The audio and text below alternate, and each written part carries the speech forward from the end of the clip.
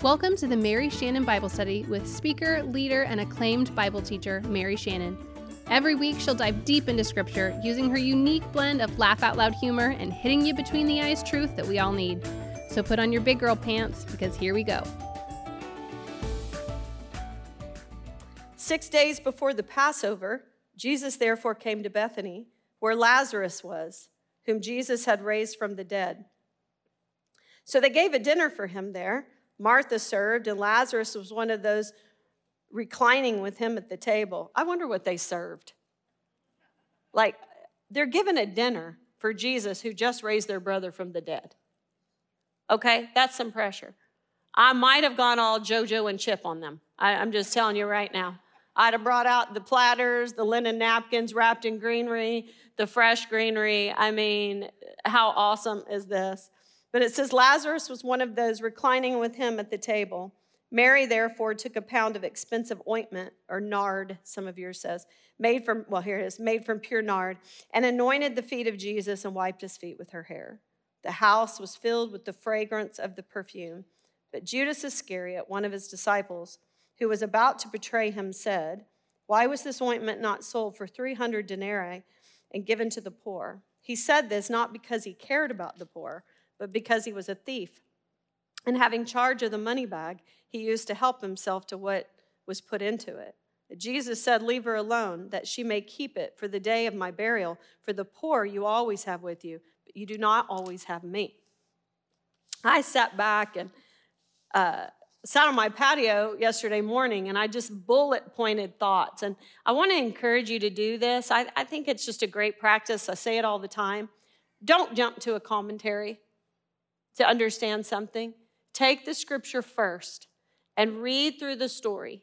And as you're reading through the story, write down every thought, every interesting thing you see, every question you have. That is what it is to be in that and to meditate on it. Because remember, we have the Holy Spirit. If you know Jesus, you have the Holy Spirit dwelling within you, and it's a relationship. He is talking to you. It's not just about academic facts. And I could do that all day long. I could give you the meaning of words. I could tell you that he came in on Lamb Selection Day and what that was like and what this. But it's not just academic knowledge. It's what happens to you when you're in the Word. It starts to become alive inside of you, and then it starts to penetrate. Your brain goes to things that are happening in your own life, and it starts to penetrate into those things, and it becomes applicable. And I do this with you guys through my life, but he wants to do it in yours.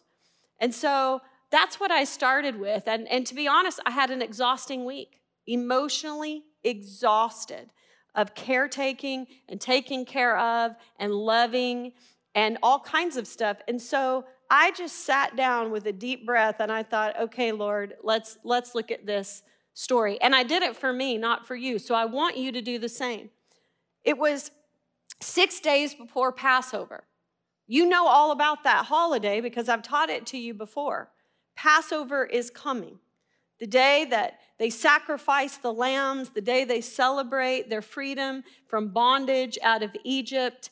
And you know all that. And yes, it does give us a timeline, and that is important because we find out that when he comes in a minute in his triumphal entry, that he's actually entering in on Lamb Selection Day. Does that bring it alive? Yes, because every family had to pick a lamb and bring it into their home and basically treat it as a pet, inspect it, get to know it because it could have no spot nor blemish. And 3 days later, right, they would then come and it would be sacrificed. So yes, all of that is there. This is the scene that's building up to that holiday. The fact is, his hour has come. So far in the 11 chapters, over and over, what has been the phrase he has used and I have said? Don't worry about it. My hour has not yet come. My hour has not yet come. And we realize that we're on a divine schedule. He is keeping a divine schedule. He is staying within step of the will of his Father. He says, I came to say and do all that the Father has prepared. He has never panicked. He is never in a hurry. He has his ear tuned to the Father, and he's on a divine schedule. but the schedule is here. It's come. His hour has come. The whole second half of John is going to be about this hour. Do you realize that this is also somewhat sentimental in my heart, because this is the last time he will be in this home with these people around this table? Think of all the times over the years that he has been in this home around this table with these people. This dinner is very different. I believe the atmosphere of this dinner is very different, but everything is about to change. I love to ponder about situations, and when I do that, you write it in pencil because I have no idea of what I'm thinking is true. But it's so interesting to me how in the synoptics and with John, the situation of this dinner, there are different details given, right? Sometimes there's a little more. Oh, she anointed his head and his feet. Or she broke the jar in the other scenarios. She broke the jar of nard. There's even a difference in the name of the home. In John, it says that it is Mary, Martha, and Lazarus' home. In one of the other Gospels, it says it is Simon the leper. Well, whose house is it? And then why all of a sudden does Judas bring up, oh, well, you should have given it to the poor? I sat back and I'm thinking, how did he even meet Mary, Martha, and Lazarus? I would love to see this episode of how they handle it on The Chosen. You know, I mean, how are they going to fill in with all of this creative license that won't be wrong, but we don't know exactly what happened? And it just kind of fits the narrative. And I got to imagining, and I'm thinking, you know, Mary, Martha, and Lazarus, you never hear of spouses.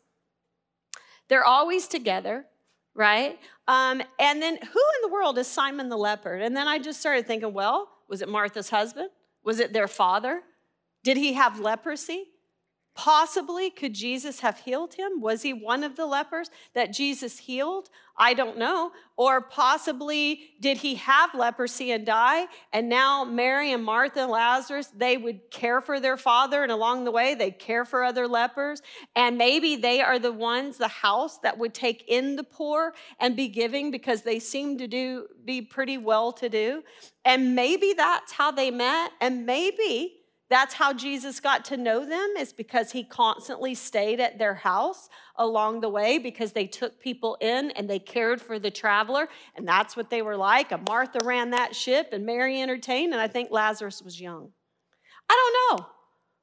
But isn't it interesting to think about that over the years, they have developed this incredible friendship so much that it is a loving relationship. They seem to all be single. He's single.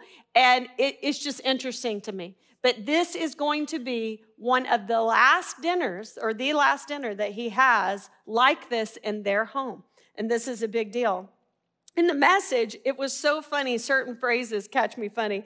It says, Jesus entered Bethany where Lazarus, so recently raised from the dead, was living. I just think that's ironic. What was that like? I do not know. I mean, he was dead. Now he's alive. He's back at it. What did they talk about? What did they ask him? What did he see? Was he just asleep? Was he the first one to write the book, 5 Minutes with Jesus in Heaven? And, I don't know. Like, what was that? They were with Lazarus, just one sentence. You know, the one who was previously dead, who's now living. And we do know later, because of this is a pretty tough way to become a celebrity. He literally became a celebrity. Of course he did. He was the man known to be rotting in the cave that got up and walked out. Of course there would be a little bit of celebrity status. It says that Martha was serving. Of course she was. That's what Martha does, right? Martha is a 2 on the Enneagram. She's the helper. She's serving. This is what she does, whether you want her to or not, right? 2s seem to step in and invite themselves in to serve, even when you don't ask them sometimes. But that's Martha. That's how she expresses her love and devotion. And she runs the place. She always has. She's probably the older one. And so she's back serving and doing what she does. Where's Mary? I don't know, but I'm going to assume some things. But it says that Lazarus was sitting at the table with them. I think that's interesting. Why do they got to tell me that? Does that mean that before, that it wasn't normal necessarily that he hung out around the table with them? Could he have been younger? A younger guy? But now, dude, he's in. He has been dead and raised from the dead. And now he has become a celebrity, and to be quite honest, the catalyst for what is causing the hour. He's in. He's one of them. And now he is at this very important dinner, and he is one of the ones reclining at the table. And by the way, who's going to argue? Who's going to say, what are you doing here? You're too young to... He was raised from the dead, okay? We're going to find out later that his life is in danger. It's not just Jesus that is in danger. It's not just the disciples, but Lazarus is in some serious danger because literally he is a walking billboard for Jesus. And the religious leaders don't like it, not one iota. I want to know what they're talking about as they're reclining at the table. What do you think they're talking about? I think they're talking about the coming Passover. I think they're discussing the incredible tension that is building in the city. I think they are discussing their plan of attack. How are they going to do it? What is it going to be like when they go into the city? There's an arrest warrant out for Jesus. They hear that they even want Lazarus. Rumors get around. This is a little suburb outside of Jerusalem. I think the disciples are sitting there talking about how they are going to protect Jesus. I think they're sitting there trying to figure out how to deal with crowd control. I think they are trying to figure out how to deal with the Romans because they know the popularity, and when they come into Jerusalem, the crowds are going to be unbelievable, and the Romans are not going to like it one bit. And I think they are all sitting there talking about what in the world is about to happen. I think there is tension. The danger in the air is thick. Do you think they were arguing? Of course they were arguing. Think about their personalities. You got Peter, who says what he thinks, doesn't always think about what he's going to say, but he says it, right? Got to love Peter. And so he's boisterous. What do we know about Thomas? He's logical. He's just flat out being logical. He's looking, just give me the facts. This is the situation. What are we going to do? Then there's Matthew, who is probably detailing the maps of the city, has this schedule laid out every minute where they ought to be, where they should not go. He knows the Roman world very well after being a tax collector. Then you got Simon the Zealot. He's trained his whole life before he met Jesus to be a zealot. Who are the zealots? They're the ones who want to kill the Romans, who want to overthrow them. So it's on. It's on like Donkey Kong for him. Like, this is what he's lived for, really. And then what about Nathanael? Nathanael was the one at the beginning that when he first met Jesus says, "You are the King of Israel." What's he thinking? Now imagine all of these men reclining around a table, getting ready to go in Jerusalem, and you tell me what you think the decibel level is like in that room. So I wrote what I think it looked like. Jesus alone knew what was coming. I wonder if he just sat back and listened. You know, where you realize that everybody else in the room is talking but him. They still didn't understand after everything they had seen and after everything he had taught them. It's hard to change a lifetime of teaching and expectation that the Messiah would be a military king like Moses, Joshua, Gideon, and David. They had learned so much. He had brought them so far. But this was a real life situation. How in the world would they handle it? And then Mary breaks in. In the middle of that, she breaks in, and it says in one of the Gospels, she breaks the bottle, meaning she breaks the seal. So once the seal is broken, there's no going back. It's being used, okay? Well, they didn't have refrigerate after opening. okay? And so she breaks the seal. There's no going back. And the aroma fills the room. I started laughing. I don't think the aroma in that room was too great to begin with. You got at least 13 men who, I don't know, they've been walking everywhere. And not to mention, they've gotten their dander all up. They're all sweating, arguing about what's going to happen. And then all of a sudden, she walks in and she breaks the seal, and the aroma fills the room. I picture a loud room gone completely silent. Amidst all the vibrato in the room, her silent act of complete devotion silences everything. I wonder how long it took for them to realize what was going on. For Mary, Jesus was the only one in the room. I wonder where Mary was. Had she heard them talking? Do you know Mary? Where was Mary on the story of Mary and Martha? At his feet. She was able to be a disciple. I mean, he was a lover of women. I mean that in every good sense. You know what I'm saying? A lover and respecter of women. I mean, he had women following him. That was a disgrace to the religious leadership. He truly believed in that. And so he had said to Martha, no, I'm not going to take this from Mary. Mary's chosen the better thing. She's being a disciple. I mean, nowhere in the world were women able to sit at the feet of a rabbi and learn and be useful. I mean, this was unbelievable. She wanted that. But in this scene, I don't see her at the table because I think it's a different scene. Don't think it's a teaching scene. It's a preparation scene for what is going to happen at Passover. And I don't believe that was a place for a woman to sit in that culture. They would not have wanted her there. But do you think she was listening? If I were going to write an episode of The Chosen, I would have Mary write, why have they not called me? I would be so good at that. Does Dallas not know who I am? What's going on? Anyway, I see her just right there, right? I think Martha's busy, and Martha's like, Mary, I told you, cut the onions and quit eavesdropping. Let them do their thing. And she's like, oh my God, do you know what Peter just said? Oh my gosh. I could just picture her, right? And she can't be a part of it. But I think she heard them talking, listening regarding all the potential danger ahead. Had she seen Jesus' face, lost in thought as the others bickered about how to prepare or whether even to go? Something inside her felt the nudge.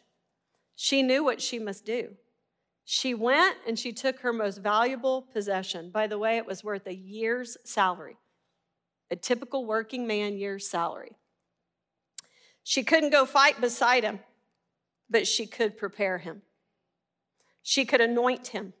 She could display her love and devotion by giving him all she had. She wasn't just giving him her nard, but her absolute devotion and vulnerability, which she displayed by washing his feet with her tears and letting down her hair. This scene was intensely personal and intimate and vulnerable. A Jewish woman did not let down her hair unless she was with her husband. And I'm not saying this in any kind of sexual way. I'm talking about an intimacy, a vulnerability, something personal. She could not go out and fight with him, but she would be all she had. She would lay it all out for him in that moment. A personal, intense scene. And John puts it in chronology that later Jesus will wash his disciples' feet. This act of humility that she displayed towards him. He, as the master, will then display it later to his disciples and say, this is what you are called to do. This very thing that Mary laid it all out to Jesus. I wonder how long it went on before the uneasiness of the disciples just could not be contained. How comfortable are you with demonstration of love or feeling? I don't think these guys necessarily were those kind of guys. to watch this, to sit and watch it. I wonder how uncomfortable it made them. I wonder what the feelings were like in them. Did they feel love? Did they feel guilt? Had they even forgotten about Jesus in their argument?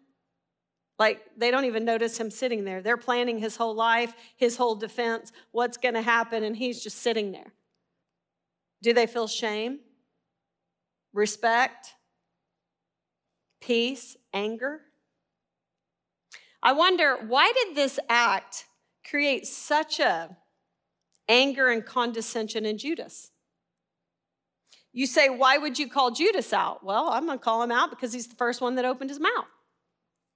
I think everybody else was thinking things, but he's the first one to say it, or he is the one that John points out because he wants to educate us about what is coming. John seems to point it out and use this to begin to set the scene for Judas's betrayal right in the midst of a scene of absolute dedication. He's setting up the opposite things here. So in one sense, you have Mary laying her life completely down, anointing him, this vulnerability and personal experience. And then John is going to use Judas. He's going to talk about Judas speaking up, because can you imagine how uncomfortable Judas is in this situation? Because the fact is, there's going to be a betrayal, and he's setting the scene for that. I think John is masterful with his writing. I think you could sit and think about that for a long time. This goes to show you that any act can be criticized and misconstrued. I mean, think about that. Who has something to say about this? People have something to say about everything. That's why. You could literally be pouring out your guts, completely vulnerable and broken. And somebody, because of their story or their bias or whatever, can criticize it because it has hit them a way or impacted them some way. You remember the time I showed up to Bible study and I was madder than a hornet because I had been in an Aspire? And you'll remember this. And the whole way here, I was mad, driving my car like a maniac, because I had been to 3 different venues in 3 days. I was exhausted. And I had given the message, about my story, like I did at Mother's Day, laying out my guts to the world about my pain. And what was one woman's response? I get an email that she was so appalled that we sang 40 seconds of the YMCA and that I needed to be in the world and not of it. And I drove and I thought, you know what, Lord?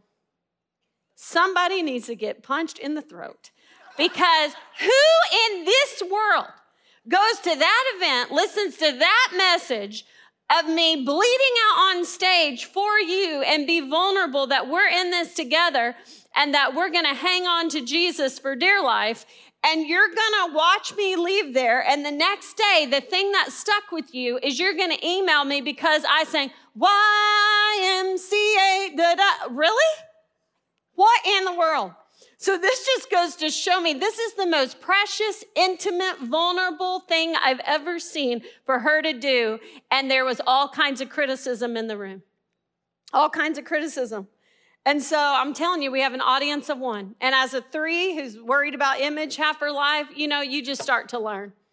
It just doesn't matter. Judas could not possibly understand such an act because his greatest devotion was not to the poor, but to himself. John gives commentary about that. So we know that. John is telling us this, having already known what Judas did. He's going back and going, now listen, I need you to know a little something about Judas because it's coming. My question is, because my brain is weird, and my mentor, you remember Professor Proverb? He always brings up these questions too. What in the world was he spending the money on that he was skimming off the top? I mean, he was following Jesus 24/7. So when he went into town, was he like sneaking off and, I don't know, Found a girlfriend or a pub or what? I don't know. Or was he had a little savings account? They didn't know about it on some offshore account in case things went real bad. He was outie. He was already taken care of. I don't know. What was he skimming off the top? See, these are things I do not know. But what we do know is that he was not devoted. And he was going to betray Jesus, and John is setting that up. This level of emotion and vulnerability was foolish to Judas. He was uncomfortable. He responded with criticism. He did not share this adoration, this humility, and this kind of faith. Jesus once again stands up for Mary. He says, leave her alone. She is anticipating and honoring the day of my burial. Now here's the question. Was she anticipating that literally? I don't think she could. I mean, she knew there was danger. She knew, that it could go bad real fast. I don't necessarily think she thought she was anointing his body for burial, that she had that full understanding. But I think in that sense, it's the same idea as when Caiaphas opened his mouth and said it would be better for one man to die than the whole nation. And we realize he didn't even realize he was speaking prophetic words, because man can mean something for evil, but God can use it in his plan for good. In this case, she was being vulnerable and giving her gift, and he goes, stop. Actually, she's anointing my body for burial. Did they pick up on that? I don't think so. Jesus' comment about the poor, okay? When he says, you'll always have the poor, but you won't always have me. This is not calloused. It's not a calloused remark. He cares about the poor. What he is saying is there will always be a need, always. Do we not know that?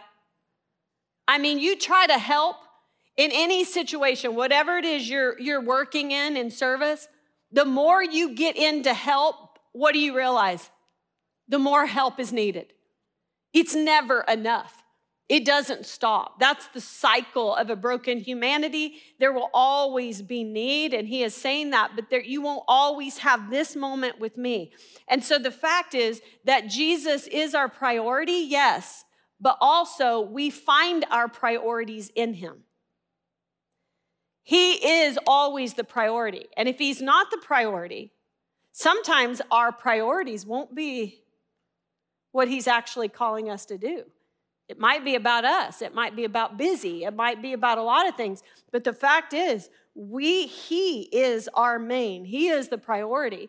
And out of him, we will find our priorities. This was not a story about taking care of the poor. It wasn't a story about priorities. It's a story about the heart. So, right here, I stop for a minute. And I ask a question. I wonder if we would have found her gift to be extravagant or wasteful. And it reminds me of a definition of a word. Let me give you a definition. The word prodigal means spending money or resources freely and recklessly. Wasteful, extravagant, giving on a lavish scale. That's what the word prodigal means. We have a parable about that, don't we? Called the prodigal son, to where we thought he was given his inheritance and he spent it in a wasteful manner. But I'll never forget, one of my favorite books ever that every person should read is by Tim Keller, and it's called Prodigal God. Because really, the idea of prodigal fits the father almost more than the son. Think about it. Such a lavish gift. That's so extravagant that it's considered almost what? Wasteful. And so you have this idea, and I got to thinking about it. Basically, what did the son do? The son came to the father and said, basically, in this honor culture, I wish you were dead. Give me my inheritance now, and I'm out. I want to know, would you have given your son the money after such an insult? Would you have done it? Would you have given your son the money after such an insult? And if you did, Can you imagine the criticism you would have gotten from your friends? Prodigal, spending money or resources freely and recklessly, wasteful, extravagant, giving on a lavish scale. The prodigal love of God, giving on a lavish scale. The reckless love of God. And then, when he wasted it, because you know he will, did the Father not know? How many times have you given knowing full well they're gonna waste it? Right? So he gives this knowing full well he's gonna waste it. How many times have you done this? Listen, child. You have an opportunity right now. You're about to receive this. And I'm gonna tell you, if you don't manage it well, if you keep doing what you're doing, you're gonna wake up and in about 9 months, you're gonna be stone cold broke again. And then what's gonna happen is you're gonna come back to me to fix it. And I'm gonna say no. Y'all are laughing. I'm telling you right now, I'm gonna say no. You better handle this right. And in the back of your mind, what are you thinking? Number one, you know they ain't gonna do it. And number two, you know you're probably not gonna say no. You should, maybe you will. If you do, no matter what you do, someone's got an opinion about it because it's not their story, right? And so you just sit there. So then when he wastes it, because you knew he would you have taken him back freely, given him your ring, and had a party announcing that he was back after what all he did? Would you? And I am sure, let me tell you why the father ran to him and put his coat around him. Because this son in an honor-shame culture was in danger of the community. You want to talk about being stoned for disrespect? He ran to his son. He wrapped his robe. He put his ring on his finger to say, no, you don't understand. He is my son. I'm glad he's back. He is protected in my fold. And I can imagine, you think the only criticism came from the older brother?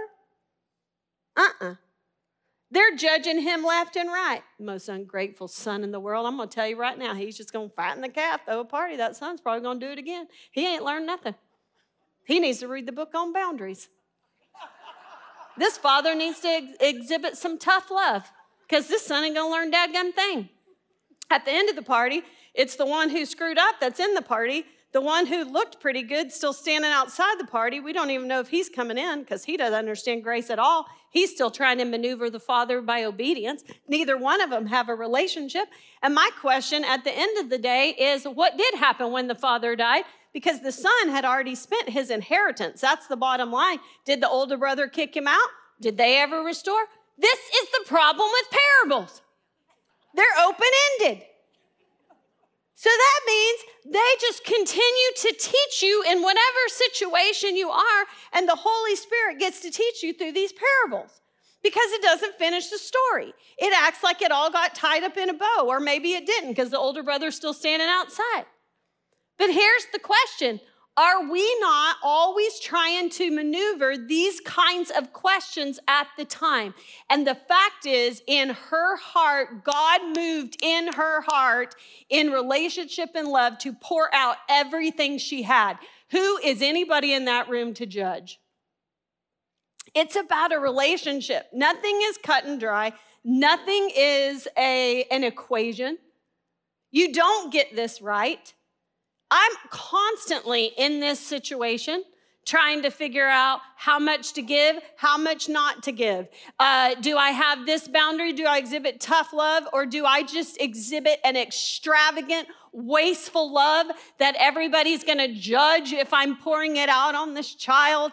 And which one's gonna work, God? Which one will draw this child to you? What am I supposed to do? Am I training her for a future to be a good steward with her money, to be disciplined, to have a schedule? Or Lord, do I just need her heart to pour out when she exhibits the love of a mother that abounds and is extravagant? I don't know.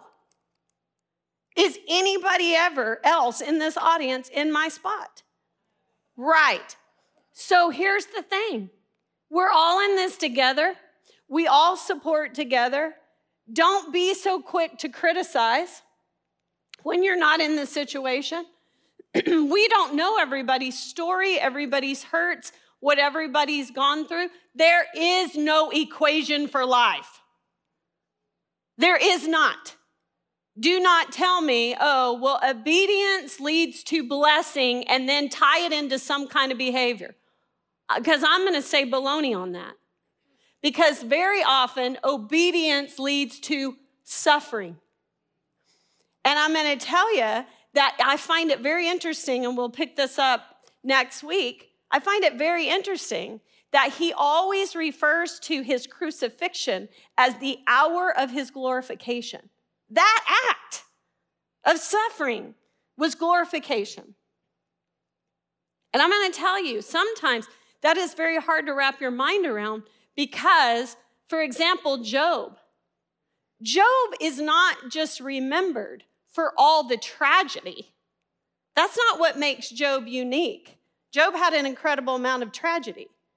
But the great thing about Job is the faith despite the tragedy.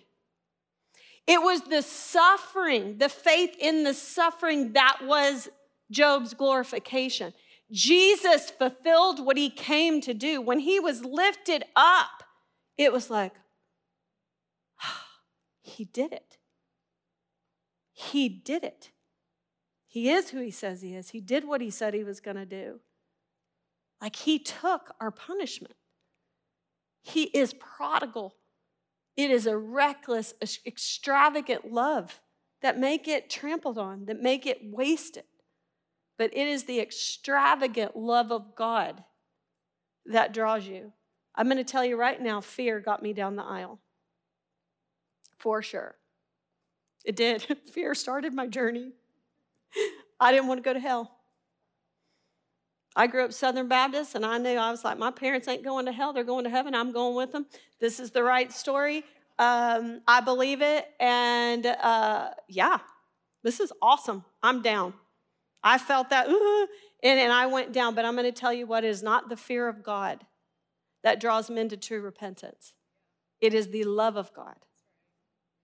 When you meet the prodigal love of God, that's what changes things. So I don't have answers for you in your practical life because I don't have any for me. But the answer is, it is found in relationship with Jesus. He is still alive. He still is in control, and he still talks to us. So I better stay really close to him, because I promise you, I do not have the ability in my flesh to pour out an extravagant love unless I am tied in to that kind of love. And he will, if I listen, give me a balance in those kinds of things. This is the beauty of Bible study. This is why I get so frustrated. We need to teach the Bible. Teach the Bible. Because this is the beauty of it. It applies in every way and in every topic. We've got to teach the Bible so that we fall in love with it and we spend time in it, and it can transform our life. If we don't, it becomes a list of do's and don'ts and try harder and habits and all of those things that can weigh us down. The black and white of this cannot give us every answer in every situation, but the black and white of this introduces us to the one who can, and he will speak to you through the power of the Holy Spirit. Bible is amazing because we have a God who is amazing. So, get your face in the book. John chapter 12, we're not even done with it, but go back, read through this, let it sink in, and you journal about it. What was that scene? What would that be like? Has there ever been a time that you risked everything to pour out before the Lord? Just the broken vessel those kinds of things? Do you display an extravagant love? Lord, thank you so much for today. I thank you so much for your word. I don't know where I would be without it because it constantly reminds me of who you are. And in a world where I feel like I don't understand a darn thing, I feel like I don't have the power to fix anything, Lord, I am just constantly reminded, but you do. And if I listen to you, you will guide every step, and along my life's journey, through even brokenness and vulnerability, I will pour out to the people around me the hope of Jesus. We are not a citizen of this kingdom. We are going to see that in this scenario, at the time of your hour, that actually life is birthed from death. Lord, I honestly cannot wait until I pass out of this life and into your presence, and I get the first whiff, the first aroma of what true life was intended to be. What a celebration that will be. But until then, Lord, may I listen to your voice and walk in your ways. I sure love you. In Jesus' name, amen. Thanks for tuning in to the Mary Shannon Bible Study. Be sure to subscribe. Shannon also hosts the hilarious and heartfelt Mary Shannon's Table podcast, where along with friends, they chat about life, faith, and leadership. Check out the show now and subscribe. If you want to connect with Mary Shannon, go to Instagram at @itsmaryshannon or visit itsmaryshannon.com.